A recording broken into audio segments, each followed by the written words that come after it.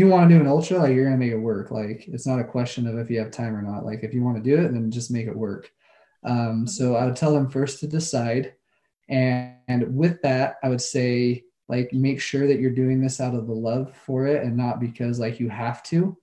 Like if you start training for a race and to find out you hate it, then who cares that you spent $100 on a race? Like, don't do it. Like this might not be for you. So decide, figure it out if it's for you. Make sure you're doing this for the love of it.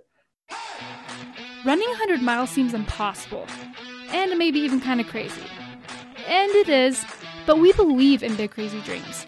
That's why we ran 100 miles.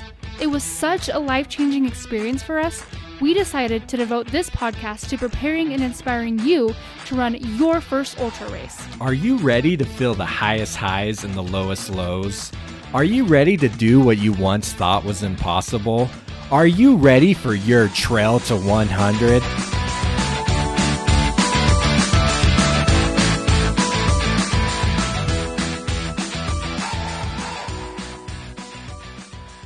Thank you for joining us here on Trail to 100. I'm Jacob Bateman, and joined along with me is my beautiful and lovely wife, Melody. Hello. And joined along with us, we have a special guest today that we are very excited about. We have Mike McKnight here with us today. And first off, just to let you guys know a little bit about Mike McKnight, he's won the Triple Crown of 200s twice, which means you run it's 3 200-mile races in like a 3-month span. I'm fairly certain. Mike can correct me if I'm wrong.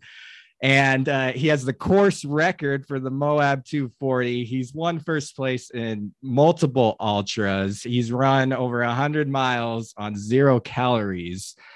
I personally feel like Mike is, I like to call him the GOAT of ultra running, but I know he would never admit to that. But most importantly, what me and Melody love most about Mike is he's just an overall good guy, a humble guy, a husband, a father, and a friend to lots of people, and just a positive influence in this world. Mike McKnight, thank you for joining us today. Thanks for having me. That was quite the intro. Thank you. Yeah, it is quite the intro, but here's the thing, Mike. You've done all those amazing things, which to me just blow my mind. And I failed to even mention an FKT on the Colorado Trail as well. But we don't want to talk to you about really any of those things today. Because, you've been on lots of podcasts. We already know how awesome you are. We know about all your accomplishments. But what we want to talk about is your failures. And we want to talk about when you first started running ultras and what Mike McKnight was like in the very beginning. Make you relatable to the average Joes who listen to this podcast. We're going to bring you back down to earth. So I hope you can bear with us. No, I love that idea. Cool. Awesome. So Mike, we'll just start off with the most basic question of questions. Why did you start running? When did the urge to get out running? Like how early, when did it happen? And just take us there. Yeah. So just running in general or ultra running? Let's just start running in general real quick. Yeah. So I grew up overweight and didn't do a lot of running, but roughly it was my freshman year in high school. I kind of started getting tired of all the fat jokes. Freshman kids are mean. And the way high school works up here, like I know it's kind of weird here in Utah, but I don't know if it was the same for you both, but we had like junior high school, which was 8th and 9th grade, and then high school was 10th, 11th, and 12th. Okay. And so finishing up my freshman year, I was getting ready to go to high school, and I was like terrified that the seniors were going to be even meaner than the freshmen that I was with. Oh. So I went to that summer between my freshman and sophomore year, decided I wanted to lose some weight. And one of the ways I did that was I started running, and I ended up losing about 40 pounds that summer. And wow. just because I associated running with like kind of a punishment, like I had to do this to take off all this weight that I put on. As soon as I lost it all, I just kind of like started eating cleaner, and I didn't run anymore after that, just because it was kind of a negative. What's the word? Like I paired it with negative thoughts because it was something I had to do out of negativity.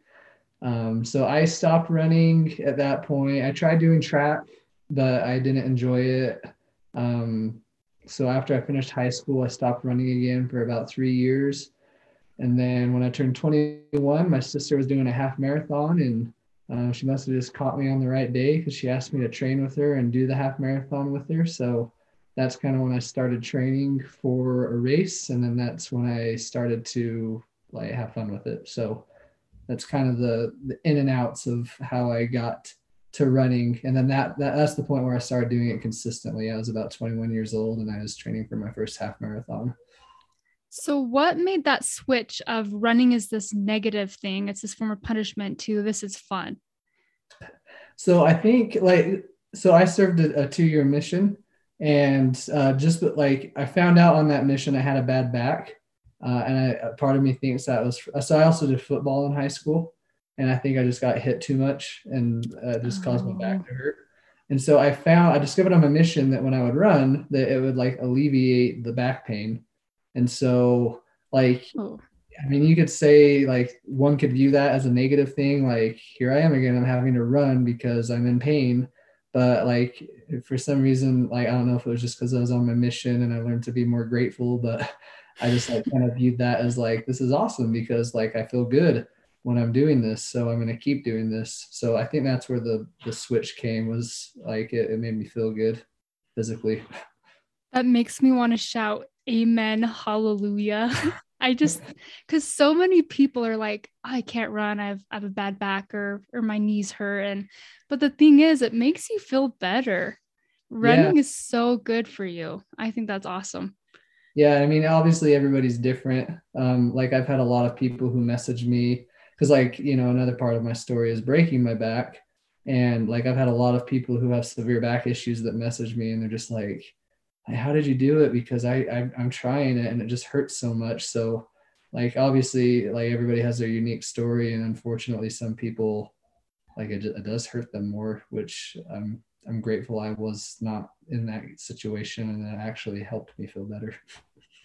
Yeah, that's a good point. You're right. Everyone is in a different situation. Yeah. So you mentioned breaking your back.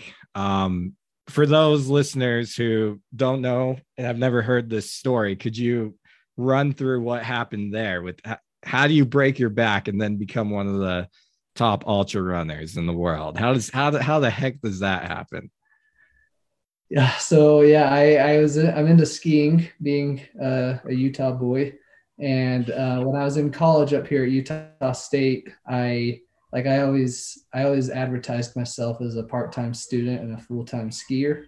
So like every winter I would do part-time college classes. I would quit my job, and then I would just go skiing every single day up here at the local ski resort. Nice. And it was just one of those days that I was up there with some friends, and this is before I was married. We met a girl up there, and I was just wanting to be a show off, and we went to the terrain park, and there's a jump there that I've hit dozens of times with success. It was a pretty big jump, but like this day I decided to be a goober, and instead of like carving as I was approaching it, I just bombed that hill and hit the jump to see how far I could go. And just as I was like getting onto the jump, I realized I was going way too fast. It was one of those tabletop jumps where you hit a jump and then it's a gap and then you have a landing. And as I was hitting the jump, like I was like, I'm going to overshoot this landing like way too far. So like I panicked and I leaned back, and I launched off the jump leaning back. And it was a super icy day, so there was no powder. Went floating like skis up in the air, and I landed flat on my spine, basically landing on concrete because of how icy it was that day. And like instantly knew something was wrong. My buddies went to the ski patrol, and they threw me on the toboggan and skied me to the bottom of the mountain. By the time I got there, there was an ambulance that took me to the hospital where they did some x-rays, and sure enough, I shattered my L1 vertebrae. And I mean, so luckily, like the lucky thing about this was like the way I landed, my vertebrae like 100% burst away from my spinal column. And the doctor told me if I like just landed a little bit differently and it burst inward, then it would have paralyzed me. So super lucky in that sense. But Ooh. yeah, next day had surgery. They put in some rods and screws in my spine and took out part of my hip bone and fused that to my spine. And that's the story. Sounds painful. It sucked.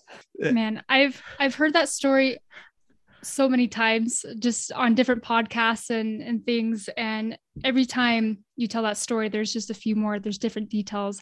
I didn't realize that it was shattered away from your spinal cord and that you could have been paralyzed if that didn't happen. That's so crazy. And the thought I had is God wanted you to be an ultra runner. Yeah, I'm grateful for that too. And the fun thing is like the people that like I really go into detail about how I started ultra running. Like I always say that it was because I broke my back that I got into ultra running, because like I had this plan. I wanted to walk on to the track team at Utah State. And so I had this plan and I was training for the short distance, and like I had a job, everything was good, broke my back. The doctor told me, because I asked him when I could start running again, since I was like, at this point I was training to try to walk onto the track team. And the doctor told me that I would be in bed for months, up to a year even, and that I shouldn't even think about running again for a year. He advised me that basically I was going to be in bed for a long time. So he told me to incomplete my college classes. This was February of 2012. So that means I deferred my current college classes at the time, like exactly a year later. I lost my job. So, I mean, long story short, I started running 3.5 weeks after my surgery. And about 3 months later, I was like running 10 miles a day kind of a thing.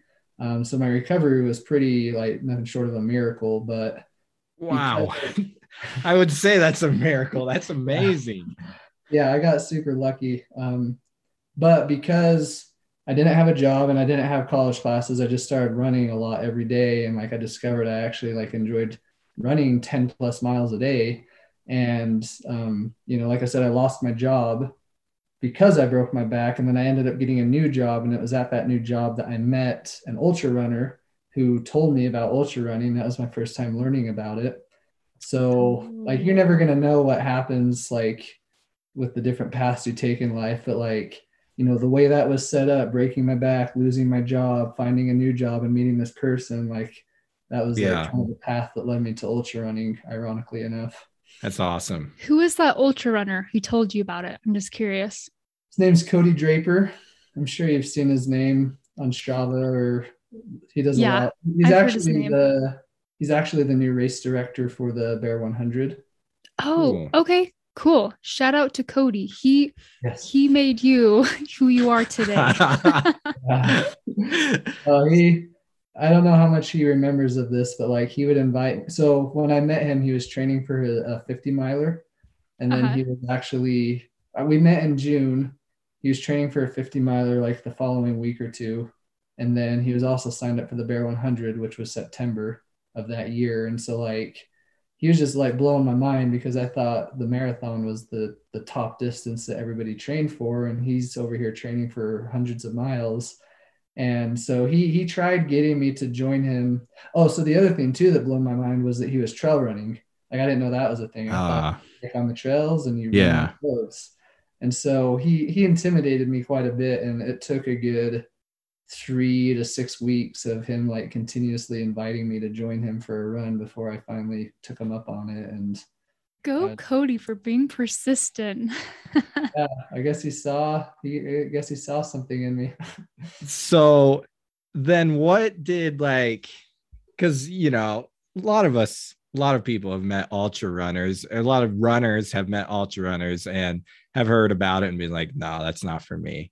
So what about like when Cody was telling you about this 50 miler that he was training for and doing it on trails? Like, what about it like enticed you to be like, maybe I want to do that? a good question. I don't know if I've ever been asked that. So I think the thing that like really enticed me about it was just the trail running aspect of it. Like when he kept inviting me, and when I finally took him up on the offer, like I don't think I went into that thinking, like now that I'm doing this, I'm going to try to do a 50 miler one day. There's just the concept of trail running, and then I did the trail run, and the beauty of it was like uncomparable to road running. And Yeah. then just like the fact, like I noticed like how much less sore I mean, obviously felt sore in a different way because of all the uphill that I wasn't used to, but like the pounding on trail is obviously so much easier on your body than on the road. So just like the combinations of everything that made me fall in love with trail running, and that just kind of like naturally led me to start looking into ultras, since that's where the majority of ultras happen. Okay. And it sounds like you kind of already had that love for the mountains and the outdoors with your like ski bum phase, right? So that kind of transferred over. Yeah, I mean, I didn't grow up with that for sure. Like I mean, it's funny because growing up, I always like was pictured myself as a city boy, and that I told myself I was going to move to New York. Told myself No like way. A city boy from Cornish, Utah.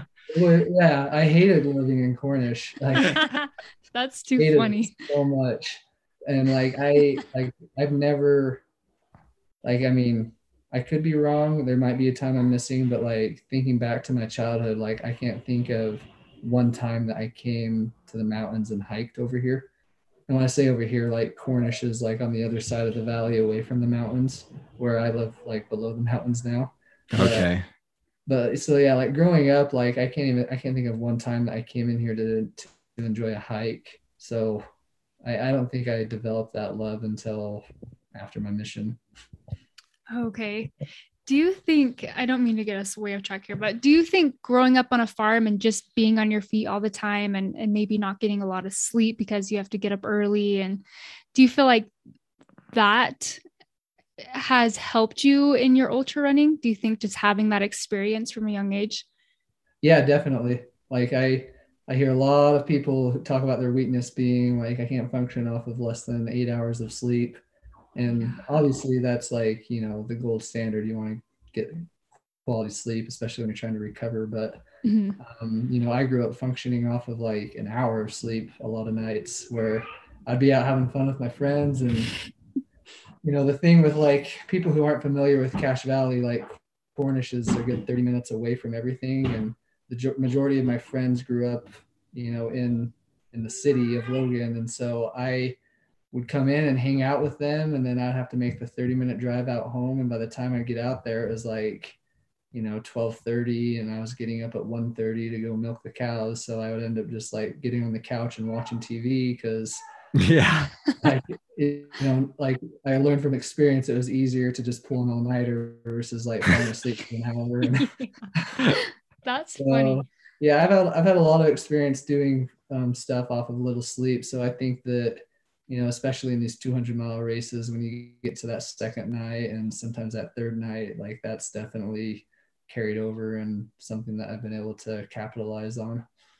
Do you think that's something you could train? Like, could an athlete like slowly get less and less sleep until they can function on like 5 hours of sleep a night? So I don't know if it's wise to like try to do that. I'm just curious. No, yeah, I know. So like, but I will say though that it is wise to like strategically, like if you want to get into 200-mile races, then it's good to strategically do stuff like that. So I wouldn't say you want to try to like train yourself to be able to function off of 5 hours of sleep a night. What I would say that you would want to do though is like train yourself once or twice a month as you get closer to the race to function off of 5 hours of sleep, like occasionally. So to go into further detail about that and what I'm saying, like, I'm a coach, and a lot of the people I'm coaching are preparing for their first 200. And so what I'll do with them once a month, sometimes twice a month, depending on how well they're adapting to it, is I plan what I call sleep deprivation training runs. So like Friday night, I have them go out at 10:30 at night, tell them to go run for 2 hours, finish up around 12:30, get inside, shower, get in bed. They're getting in bed around 1 a.m. and then they're going to get up again about 5:30. So they're getting 4 to 5 hours of sleep, and then they're going to go for another like 3-hour run. So they're training themselves to get used to, like, first of all, going to bed like right after running, and then waking up shortly thereafter and continuing running, which is something that you have to do to get ready for a 200 because you do that so much. And then, just functioning off of little sleep, like getting 4 hours of sleep that night and still running and trying to perform that next day. So I think it's good to do stuff like that occasionally, but like you don't want to like get to a point where you're used to 5 hours of sleep every single night. That is golden, because that's a big thing that makes road running and ultra running totally different, right? You don't fall asleep in a marathon. So yeah. I feel like you don't hear about sleep deprivation training. I've never heard that before. It totally makes sense though. That's awesome. Yeah. And I mean, if you think of the 100-mile races, like you don't necessarily even, like, some people do, like there's some people I've met that, like, if they don't get a full night's sleep, like they're done for. Mm-hmm. But in my experience, like most people can figure out how to pull an all-nighter and run a 100-mile race without needing to sleep. That's definitely when you get into those 200-mile distances where you're doing a second night, a third night, some people are doing a fourth night. That's definitely something that you need to plan for and train for and get better at. Wow, that's awesome. Yeah, that would make sense. Yeah. Okay, so then rewinding just a little bit, what was the first ultra that you ended up? So you started running on trails, you fell in love with the beauty of being out there. What was the first ultra that you signed up for? The Logan Peak race. Okay. I mean, there's always debate out there from people who say anything less than a 50K is not an ultra. But it's an ultra. Yeah, if it's more than a marathon, it's an ultra in my book. And Logan Peak, it's just like, it's a 28 miler, and like you gain about 7,000 feet of climbing in that. Oh, yeah. So it's definitely a steep one. Yeah, I'd say so. And did that intimidate you at all when you signed up for it, or were you just kind of like, whatever, I'm just gonna go out there and run this? So I never did a marathon before my first ultra, and I, like, the longest run I'd done going into that race was 20 miles. So yeah, I was definitely like extremely nervous about how that would go. And my goal was to do that race in 5.5 hours, and I did it in 4:45. Wow. So, like, nice. It ended up going like really well, actually. And, seeing that success with it is kind of what made me want to start doing it more and more. But yeah, like I did that half marathon race with my sister, then skipped the marathon and went straight. Just like dove in. Yeah. I think that's a theme with ultra runners. Ultra runners just like the go big or go home thing, and they just jump right into it. Yeah, you don't want to think about it too much because that's when you psych yourself out. Right. Will you tell us a little bit more about, so you said you were nervous, but what did that mean exactly? Like, did you feel nauseous? Could you not sleep? Was it like that level of nervous, or was it you're like, oh, I'm kind of nervous, but whatever happens, happens?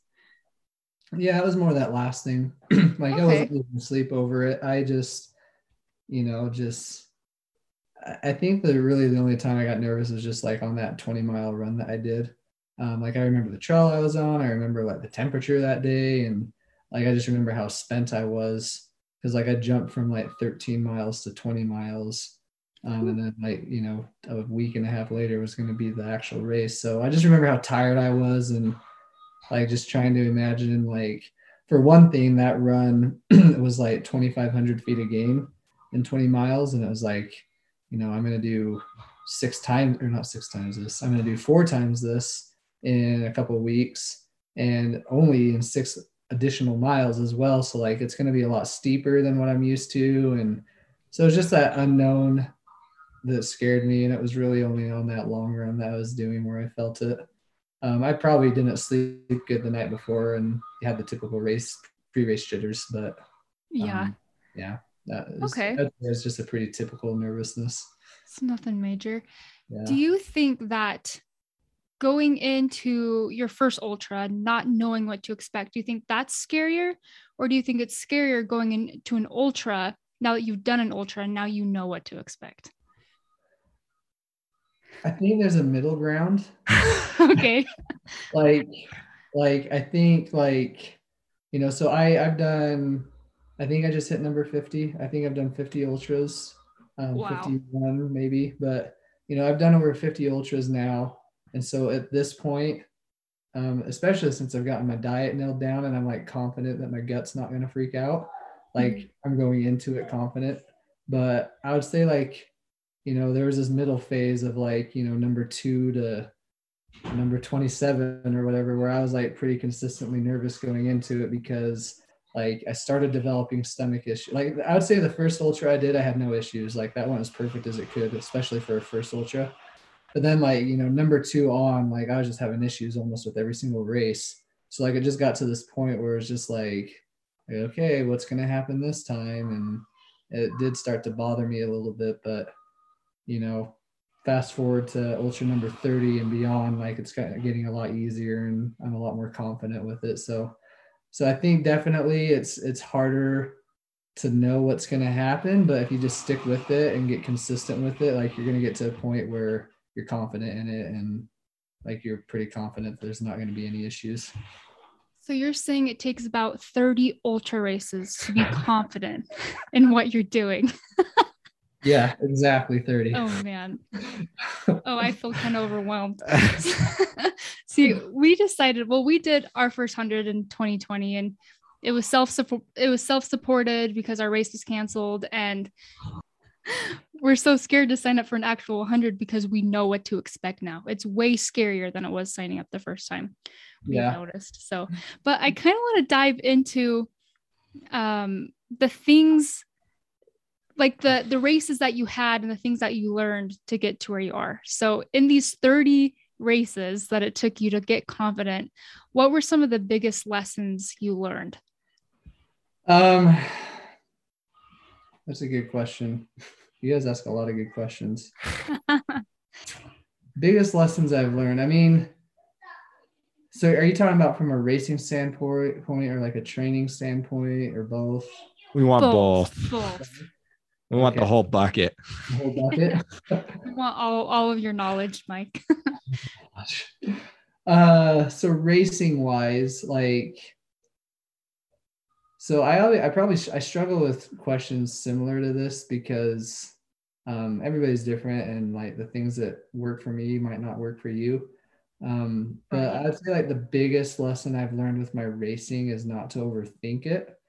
I used to be very, very particular about my planning for an ultra. Like I would create these charts and like aid station 1, I'm going to be there in 2 hours. Aid station 3, I'll be there in 4 hours and 15 minutes. And these are the things I'm going to need. And then like, you know, like first of all, I'd stress out a lot leading up to the race, like trying to put all that together. Yeah.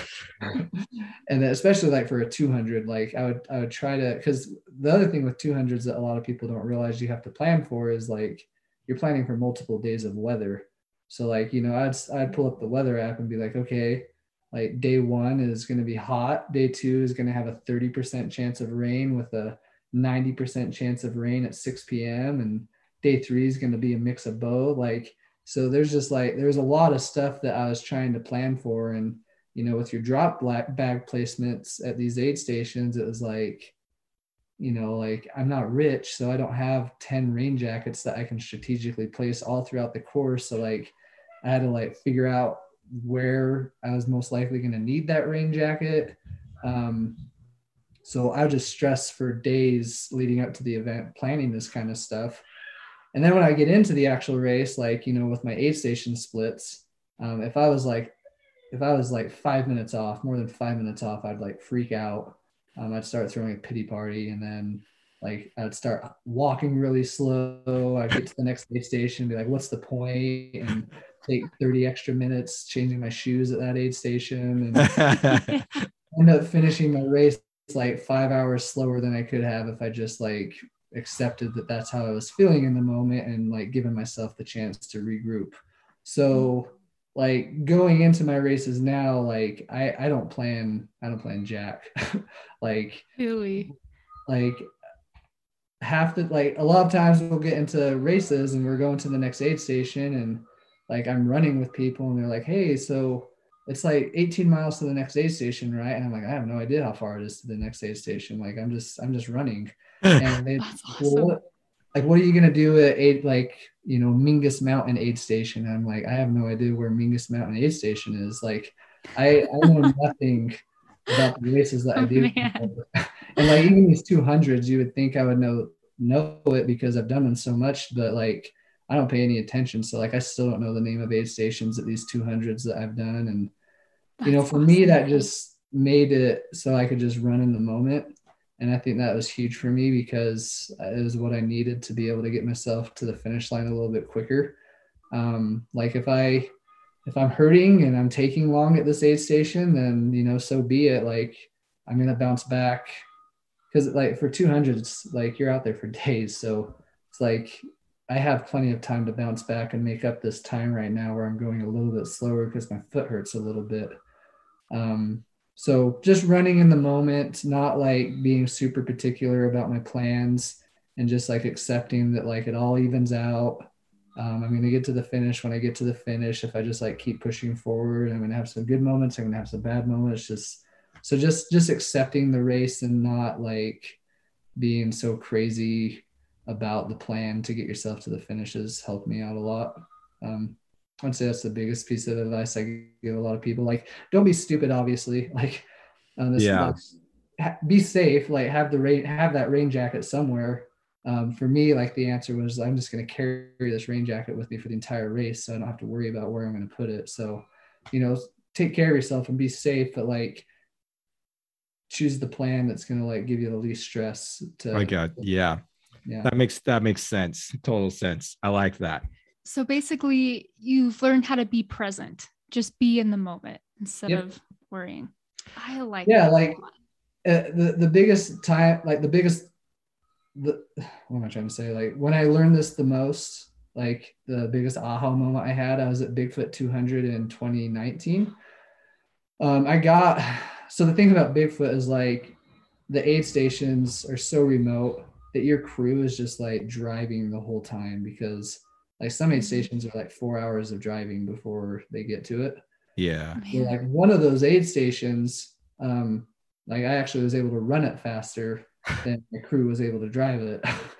Dude, that's awesome. This was mile 42. It was like 7-ish at night. Like the sun was barely up still. We were about to go up a huge climb and a storm was rolling in. So my crew had some stuff I needed. And, you know, I got there and this is the race where I like decided to have this approach. Like, because the race before that was Western States. And that was the race when I like sabotaged my race because nothing was going according to my plan. So Bigfoot was like the first race when I was like, I'm going to try this new approach. So like the old me would have freaked out, but I was just like, okay, I'm going to take my shoes off, going to go get a towel, clean my feet. I'm going to stretch. I'm going to eat some food, talk to the volunteers. And like, I just chose to have a good time and just kind of accept it and wait for my crew. And, you know, they were like there 25 minutes later. And like, you know, in the grand scheme of a 206-mile race, 25 minutes is nothing. And so I just made an opportunity out of it and took care of myself and got the stuff I needed and then took off and made up for it later. And, you know, who knows, I probably went faster because I took 20 minutes to stretch and take care of myself. Yeah. Yeah. Oh, I love that. Yeah, agreed. Plus it's less work if I don't have to plan stuff. So I think Jacob is thinking, thank you, Mike, for saying all this, because Jacob is always trying to calm me down. I'm the worrier. When he trains, I'm like, so what are you going to do this week? Or what's your plan? And he's like, I don't know. Jacob just runs whatever he feels like running. And I'm like how you used to be. When you're like, I used to make these charts, and I literally spent hours yesterday mapping out my entire training year, what I'm going to run every single day. And wow. I'm like, maybe that was a little too intense. And just looking at that overwhelms me.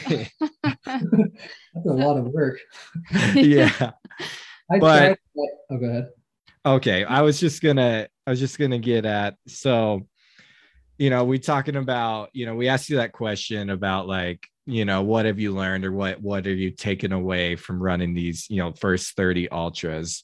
Maybe I want to rephrase that a little bit now that we got that technical part down about, just going with the flow. What about, like, after you started down this ultra journey, like, why did you keep going back and signing up for more? Like, what kept you saying, I want to do 50 miles now I want to do 100 miles, now I think I want to go for 200s, like, what brought that upon you?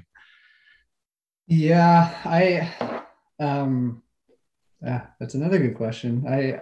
I've answered it a lot, but I never like know quite how to answer it, just because like I had a lot of issues with my first races. So like I always like wonder why I did keep signing up, because like honestly, it wasn't fun like my first couple years, just because I always had so many issues.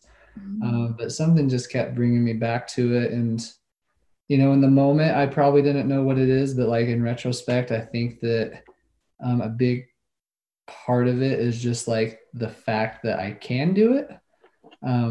Because like when I broke my back, I was put into that position where, like, even though I was told I wasn't going to be paralyzed, but I was told I was going to be like in bed for a while, and like, for that foreseeable future, I had running taking away from me, and that wasn't comfortable and made me really sad. But now that I have running and I am able to do it, and even though it sucks to run 50 miles and puke a lot and lose your energy, but like I still had, like, my legs could still go through that, and my body still allowed me to do that, even though it was a struggle. So I think a lot of it was just because I could do it. And I wanted to keep doing stuff that my body would allow me to do when you never know when that's going to get taken away from you.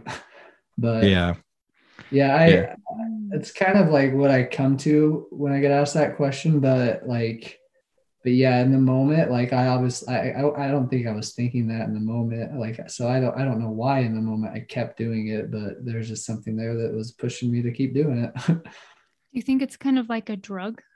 You get addicted to it? Yeah. But that's a like right now, yes, because like all these great things are happening. I just love how I feel, and like I finally figured out how to do this without like overly suffering. Like, obviously you're gonna suffer, but like I finally figured out how to take care of my stomach issues. I finally figured out how to avoid injury for the most part. So like, yeah, like right now it's like, yeah, this is definitely feels like a drug in my mind. But at the time, like there was like just so much suffering involved. So yeah, it was kind of, I guess it's a weird drug a lot of times. Yeah. So you talk about the suffering that you went through, particularly in your first few ones, that it wasn't even fun. How did you push through the suffering? Just a good supportive crew was really the only thing that did it for me. And I think like so I guess to go back to the other question, like I feel like ultra runners have an addictive personality. So I think the other thing that kept me going through that was just like I had this addictive personality to it. It was like I know that if I get to the finish, I'm gonna feel better. So like I think I was yearning for that feeling. So just like the yearning of feeling like accomplished and okay, a lot. But yeah, I definitely my crew too. Like there's lots of times I almost quit, but if it wasn't for my crew, I would have quit.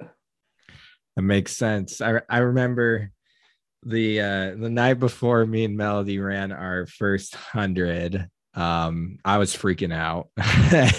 And we were like nauseous, nervous. Yeah. And I remember thinking, as we were talking to each other, because we were running it together, and I remember thinking that, okay, how am I gonna, because I know like when I'm at mile like 60 or 70 or whatever, wherever it comes, and I want to quit, how am I gonna get through it, And I remember thinking to myself, well, if I quit at mile 60, I'm gonna probably go home and just go to bed and feel terrible because my body hurts, but also feel terrible because I finished. I didn't finish, or I just pushed through. And either way, so I was just telling myself, you know what, either way, I'm going to hurt at this point. So why not go another 40 miles, and then at least I'll feel accomplished with a hurt body. Do you feel like, so you talked about liking the feeling of accomplishment of finishing a race and you feel good. I'm just curious, have you ever had like a spiritual experience on the trail, or maybe a spiritual experience when you cross the finish line? I mean, yeah. So in the Tahoe 200 in 2017, I don't know if you guys have had Ben on your podcast or not. We haven't yet. Okay. Ben Light, local trail runner. He and I are pretty good friends. And it was actually Bigfoot 2017 that he and I met. And he's the one that kind of talked me into doing the Triple Crown that year. I was just planning on doing the Bigfoot 200. But we got into Tahoe, and he and I like kept going. Like he'd pass me, I'd pass him, and we just kept going back and forth. And I ended up getting to mile 100 like 15 minutes before him, and I was like really struggling with my IT band. And he showed up. His wife was there, who's a massage therapist, and she was like kind of digging into me, trying to fix my IT band problems. And then we left that aid station together, and like nothing was like, it didn't help at all. Like my IT band still killed, and I could barely walk. And so, and actually, it was that moment that we stopped, and he gave me a blessing. And the blessing just said that, basically I'd find it in myself to finish. And, later that night, so it was actually the next aid station. It took me like 6 hours to get to the next aid station just because I walked it all. I got to that aid station and I dropped, and like I gave them my bib and everything. And this was like 5 months after we had our firstborn son. So I was just sitting in the car, like miserable, and my wife was feeding our son. And long story short, just like sitting there in that car, I just had like that inner debate, you're similar to the debate you had with yourself, Jacob. Like I just was like, I'm at 100, and I think it was mile 140 or so. It's like I'm at 140. I only got 60 miles to go. Like if I have to just walk it in, I have that option. So I found it in myself. Like I got out of the car, they gave me my bib back, and I was actually able to start running for the next like 40 miles. And then about mile 185 or so, it all went to crap again, and I had to walk it in. But, it was just pretty cool that the next aid station after that blessing that Ben gave me, that, it all worked out and I was able to keep going. It's neat. That's awesome. Thanks for sharing that story. That's, it's just awesome to hear stuff like that. Cause like we said, we hear about the successes, and it just is fun to kind of get into the details of it all, and to just hear about how, you have struggles too. And anyways, I just think that's awesome. Thanks for sharing that. Yeah. I'm super glad I met Ben. Like thinking back, I didn't know anybody else at the time. So if I never met him, I wouldn't have had him to help me through all that. So yeah, it all worked out. We all need our running buddy, right? I wouldn't run if it weren't for Jacob, and he wouldn't have gotten into ultra runners if it weren't for me. We kind of, you need your running buddy. For sure. Looking back at your training, what did you change to like address your gut issues? How did you figure that out? How did you address like your IT band issues? Like what did you learn through those first few ones? And as you kept going, that like, oh, if I do this makes me feel better. Are you asking, so like, what did you change in your training from beginner ultra days to current ultra days? Yes. Yeah. Yeah, so I'd say the two things are like I made a lifestyle change essentially in how I ate daily, and then I started implementing strength training. So the lifestyle change fixed my gut issues, and then the strength training fixed my IT band issues. Um, the quick answer for the IT band issues was I just started implementing lower body mobility exercises. So like glute bridges, wall sits, lateral band walks, stuff that was engaging my hips and my glutes that I wasn't previously engaging by just focusing on running. So that kind of helped alleviate the muscle imbalances that I was developing. And I mean, like I had IT band issues all the time, and ever since starting like consistently strength training, like I started in 2017 and I haven't had IT band issues since. So it's Wow. been 5 years where I haven't had anything significantly like take me out. And then the gut issues. So I'm a larger runner. Like I'm tall, and then I'm broad. So like I hear of all these runners. It's like, oh, if I get down to 140, like I'm gonna be at my race weight, and I'm like, I'm just hoping to stay under 180. That's fun.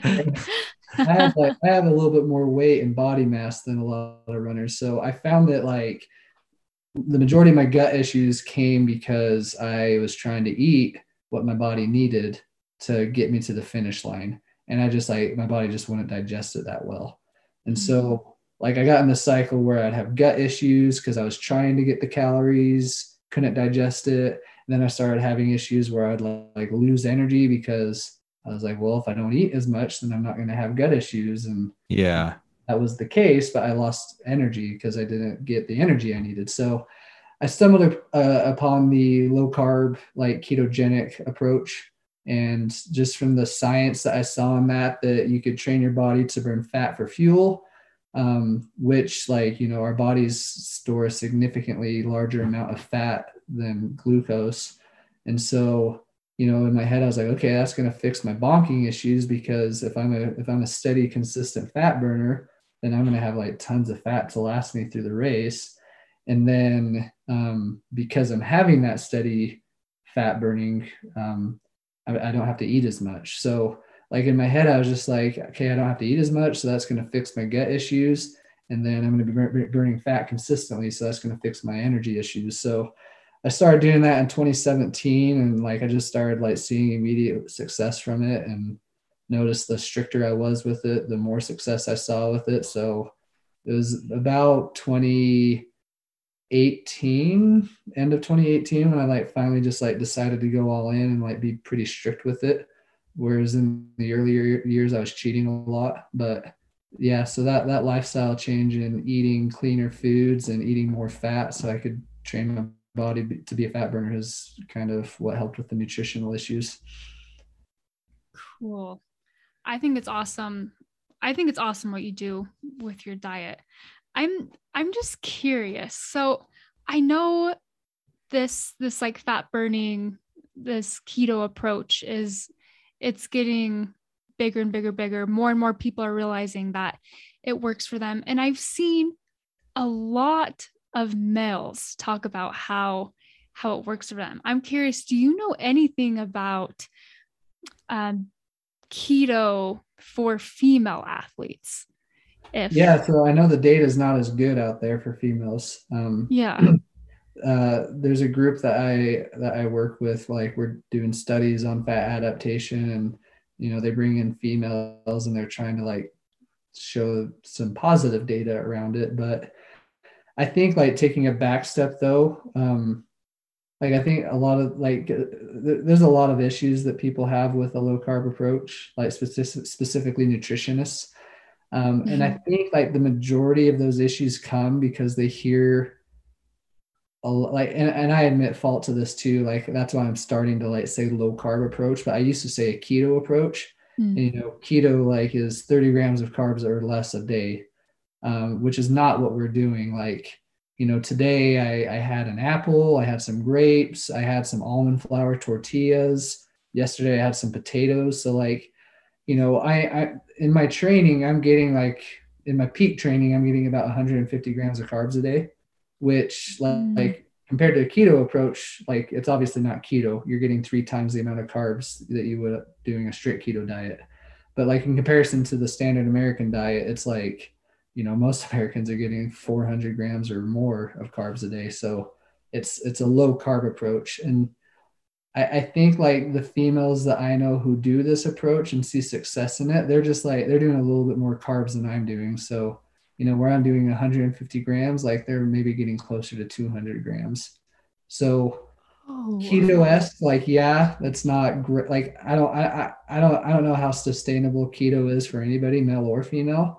But like when you start carb timing and upping your carbs, and then females going a little bit higher than males, but still being slightly low carb, like it all balances out. That answered so many questions I have about nutrition. I have been trying to figure this out for the past like year and a half, and that made everything make sense. Thank you. All we're trying to do is be a dual fuel burner. Like, I see people who comment about me and they're like, no, he doesn't eat carbs. And I'm like, there's a reason my Instagram handle is the low carb runner and not the keto runner or the carnivore runner. Like, I do eat carbs, and I'm just trying to teach my body to steadily burn fat. And then when I do eat my carbs in my race, like burn right through it. Like it's rocket fuel, basically. My body will switch over and burn that for fuel. Because like my body's used to fat burning, like I can go right back into fat burning and like keep being consistent. So like the whole low carb approach is just trying to teach your body to be efficient at both glucose and fat burning. That makes so much more sense. I love that. Okay. This is a totally different topic. This is something that I've also been trying to figure out is how do you slowly ramp up your mileage throughout the years? Because I mean, we all know that you slowly want to ramp it up, but then in the off season, what we've learned, we take a lot of our training from the book, Training for the Uphill Athlete. Yeah. And in Training for the Uphill Athlete, it says to cut your mileage in half during the off season. And so what we've done is we take about 2 months off and we cut our peak mileage in half, and we maintain that for a couple of months, and then we start building again. But what's happened for a couple of years is we cut our mileage in half, then we start building again. And it's like, we always get to the same peak mileage every single year. How do you grow from there? Do you know what I'm saying? Because it's just hard to get to your peak, and then you obviously can't maintain your peak. So then you have to drop, but then you have to build again, but then you get to your peak again, and then you have to drop. So I think the answer with that is like, obviously you're like, I don't know what you have in mind for what you want to build your mileage to, but like, obviously there's going to be a point where you're stopping. So like for me, like my peak mileage, like I occasionally hit 100-mile weeks. Like, and when I say occasionally, it's like twice a year. Like my peak is like in the 85-mile range, and that's with about 10 to 15,000 feet of climbing. Okay. So like that's peak for me, and it took me a few years to get to that. And like, so what I'm saying is like I'm never going to get above that. Like that's always the peak that I'm working to out of my off season. And so like, obviously like there's a point that you want to aim for, and like, that's your point to aim for, and you don't need to like keep trying to build off of that. But like, I've never read the Uphill Athlete, so I don't know like all the protocols in that, but like the way that I would like counsel somebody that I'm coaching is like, start building a few weeks earlier, for example, like, cause there's no set definition for what the off season is. That's based off of your race schedule. And for some people, like they're racing so much, they don't even have an off season. And then like they've made it work where that doesn't like overly fatigue their bodies. So like you're in control of how long your off season is. And so like, if you want to, if you keep hitting this like mileage that you're trying to get past, then I would just say like sign up for a race a month earlier than when you typically would. And that way you can start building a little bit sooner. I mean, obviously like you're going to hit, like if you're doing that race a month sooner, then obviously like it's going to equal out by the time you get to that race. But like by doing it a month sooner, like you have a little bit longer of an on season, so you don't have to go into your off season as early or whatever. So just like strategically planning your races so that you can start building a little bit more than like sooner than what you're used to. And then I also think too, like when I build people's plans for running, like I do a lot of mixes of different weeks, even during their peak season. So like I do quality weeks where you're doing speed work focus. Like you might not be getting as much mileage as you would during a volume week, but you're making sure they're quality miles. So you're doing speed work. And then like the next week later, maybe do a volume week, and like they might even double their mileage for that week compared to what they were doing in the quality week. So like I choose to like sprinkle in different training strategies during their actual training plan, like even if it's during the on season. So like I think it's good to not just be tied down to April to October is the on season. So I'm doing high mileage, and then November to whatever I said, March is the off season. So I'm doing half that mileage, but more so just like sprinkling in the recovery weeks every month of the year. And maybe even cutting your mileage in half, like once a month, and adding volume in during the off season. Like you can kind of be well balanced throughout the year still too. Okay. That makes a lot of sense. Thank you. Thanks for explaining that. We ask every guest we have on the podcast, what would you tell someone approaches you, says, "Oh, Mike, yeah, you run those ultras. Like, that's so cool. Like, I've actually have wanted to run an ultra myself, but I just don't know if I can do it or if I have the time, or, like, I just don't know if I have that sort of capacity in me." Like, what would you tell someone who ask you, like, what would you tell me? What would you tell me, Mike? I want to run my first ultra. What would you tell me in order to help me succeed in that? The first thing I would say is to decide. Like, it's not like if you want to do an ultra, like you're going to make it work. Like, it's not a question of if you have time or not. Like, if you want to do it, then just make it work. So I would tell them first to decide. And with that, I would say, like, make sure that you're doing this out of the love for it and not because like you have to. Like, if you start training for a race and to find out you hate it, then who cares that you spent $100 on a race? Like, don't do it. Like, this might not be for you. So decide, figure it out if it's for you. Make sure you're doing this for the love of it. The people that I coach, like I get asked all the time, like, "Hey, I missed my 7-mile run today. Should I make it up?" And like I always just say to them, "Do you want to make it up?"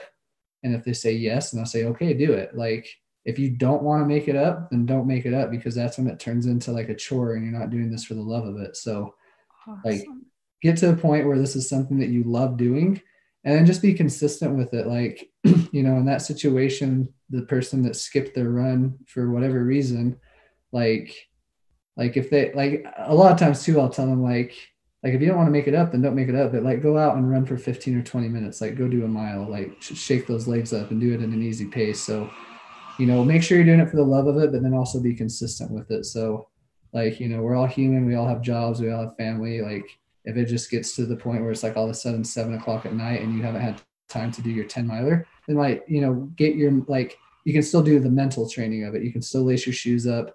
You can still get out the door and you can start running and just like at least get that 10 to 15 minutes in and stay consistent. So those are kind of 3 different answers, I guess, but like, decide, do it for the love of it, and then just stay consistent with it.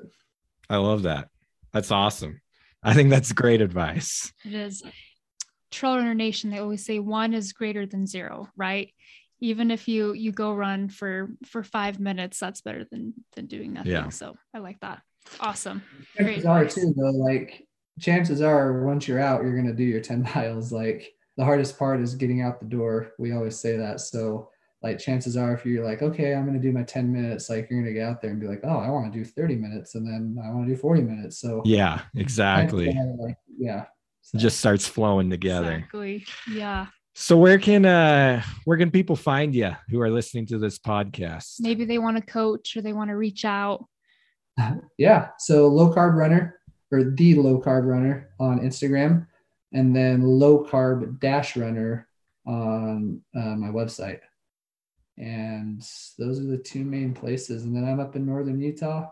If you're ever up here, just come. I love taking people for runs, and yeah, those are the Awesome. Sweet. Okay. And we'll put all that in the show notes. So, And he's a grade A guy, everyone. So anyways, Mike, thank you so much for coming on tonight. This has been really enlightening for us and fun for us to be able to talk to you and keep doing what you're doing, because you inspire us.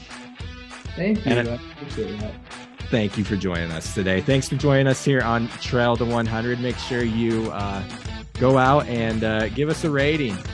Tell us what you think of the podcast. You can rate on Spotify now, Yes. so rate us on Spotify. Yeah, we just saw that the other day because we logged onto our own podcast and it said no rating. And so we're like, oh, we got to give ourselves a rating here. Anyways, give us a rating. Let us know what you think, and we will talk to you all next time.